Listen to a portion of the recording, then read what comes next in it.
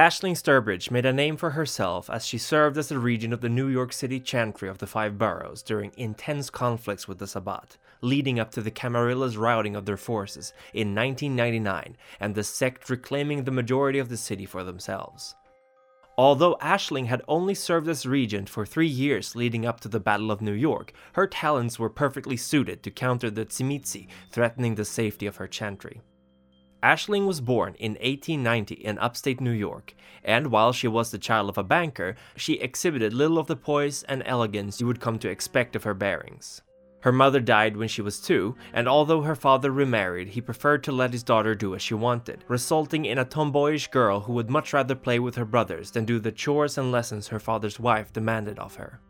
As she was often free to do as she pleased, Aisling found herself drawn to studying mysticism in all its forms. Having grown to appreciate the seemingly esoteric rituals of the Catholic Church, she wanted to expand her understanding of it, going so far as to teach herself Greek and Latin in order to read even older books that her brother borrowed for her from the church library.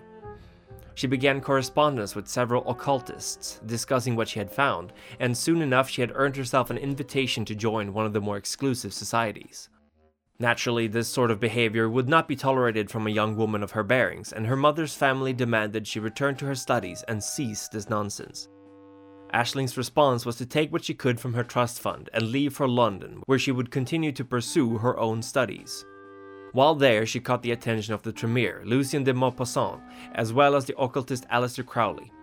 Crowley, angry that a woman many years his junior was outperforming him, wanted to take her on as his new Scarlet Woman, a symbolic role in his cult to represent the whore of Babylon, and whom he would be allowed to rape and abuse at his pleasure, as he wore the title of Great Beast.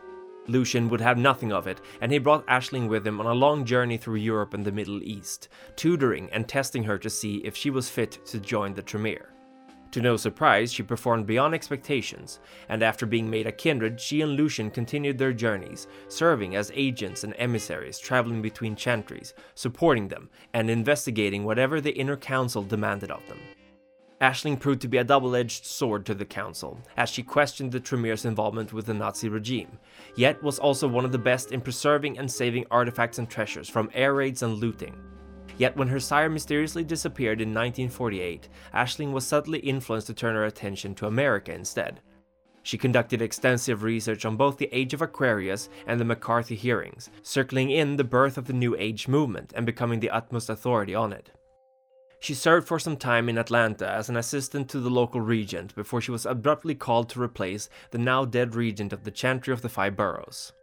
Having proved her mettle during World War II, Aisling was known to be able to handle the heat of the conflict, and she was just old enough to earn the respect of her subordinates, yet also young enough to be dispensable to the council.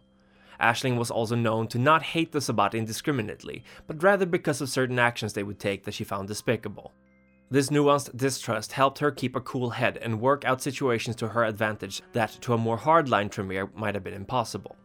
Unlike many of her fellow warlocks, Aisling had no problem making allies outside of the clan in order to get the job done, or to secure the safety of her and her chantry. This has served her well during her time in New York, and has also made her quite popular, both inside the clan and outside.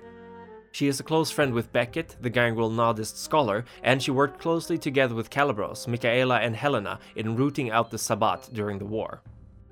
Aisling was in a position to take the role of prince once the city was in the hands of the Ivory Tower once more, yet she denied it, a decision that has troubled her superiors greatly.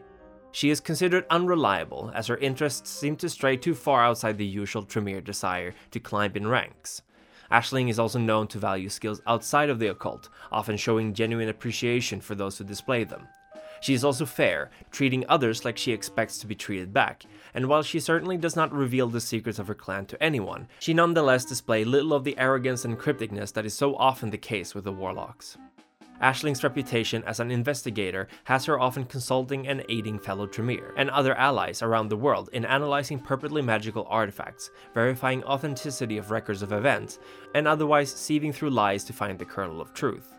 Such reputable names as Hesha, Isabel Giovanni, Beckett, Anatole, and Rosita are all known associates of her, and it is rumored that she has also had the occasional interaction with Tali of the La Sombra and Vikos of the Tsimitsi, although the nature of their relationships is much less clear. Aisling rarely displays the femininity of her features, finding it an unnecessary distraction to her work. She prefers to wear suits and comfortable clothes, and is known to have adopted a more Agent Scully-esque look after the encouragement from some of her apprentices. During the battle for New York, and the events leading up to it, she would often wear a Kevlar vest over or under her clothes, and she consistently gloves her hands. On her left ring finger, beneath the glove, she wears an antique gold band engraved with the word Faith. After the destruction of Vienna, it is not certain which direction Aisling would choose to take her chantry, although recent events do seem to indicate that she is inclining towards remaining with House Tremere and not leaving for the Anarch movement like House Ipsissimus. It seems unlikely that she would side with Karna, the former regent of Milwaukee, considering the events involving Beckett and the Book of the Grave War, despite the fact that it would seem that Karna learned how to break the blood bond of the Tremere with it.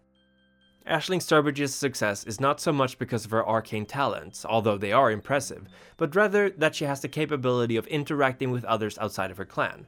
She is pragmatic, which is a rare trait in a warlock, and hopefully one that will ensure her continued survival.